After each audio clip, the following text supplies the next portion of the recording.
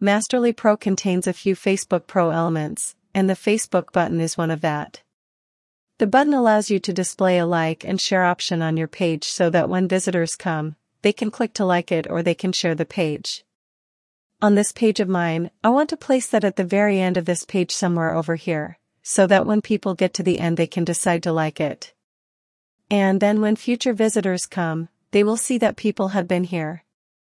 They like the page and it will encourage them maybe also to like the page. Let's click Edit Page with Masterly. This takes us into the Pro Builder. I'm going to scroll all the way down to over here where I want to place it, and then go to Add Elements. Scroll down and you will see the Facebook elements appear over here.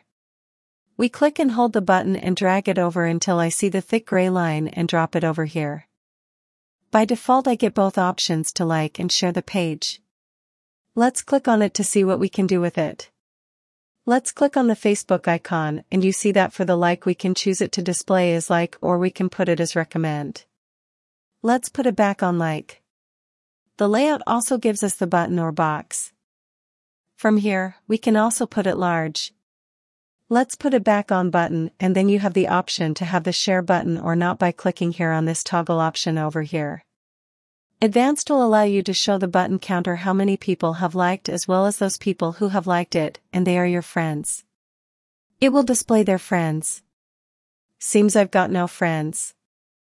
You have the option also to apply a shadow if you want, and then here you have an option to link it to the current page or to a custom page. Why would you want it to link it to a custom page? For example, let's say maybe you put this on a landing page, but what do you want people to do when they like or share this page? They actually share your home page, and that's what you will do when you click on Custom Page and add the URL of your home page over here. Alignment can be done to the right, to the left, or to the middle, and there you have all your options in one. And for this element very little you have to do on the tablet, and almost nothing that you have to do on the mobile device. It will look good on all three of them by default. A quick look on the front end and you will see like or you unlike it. And then over here, Share gives you the Facebook pop-up menu with all the details of your site with it included.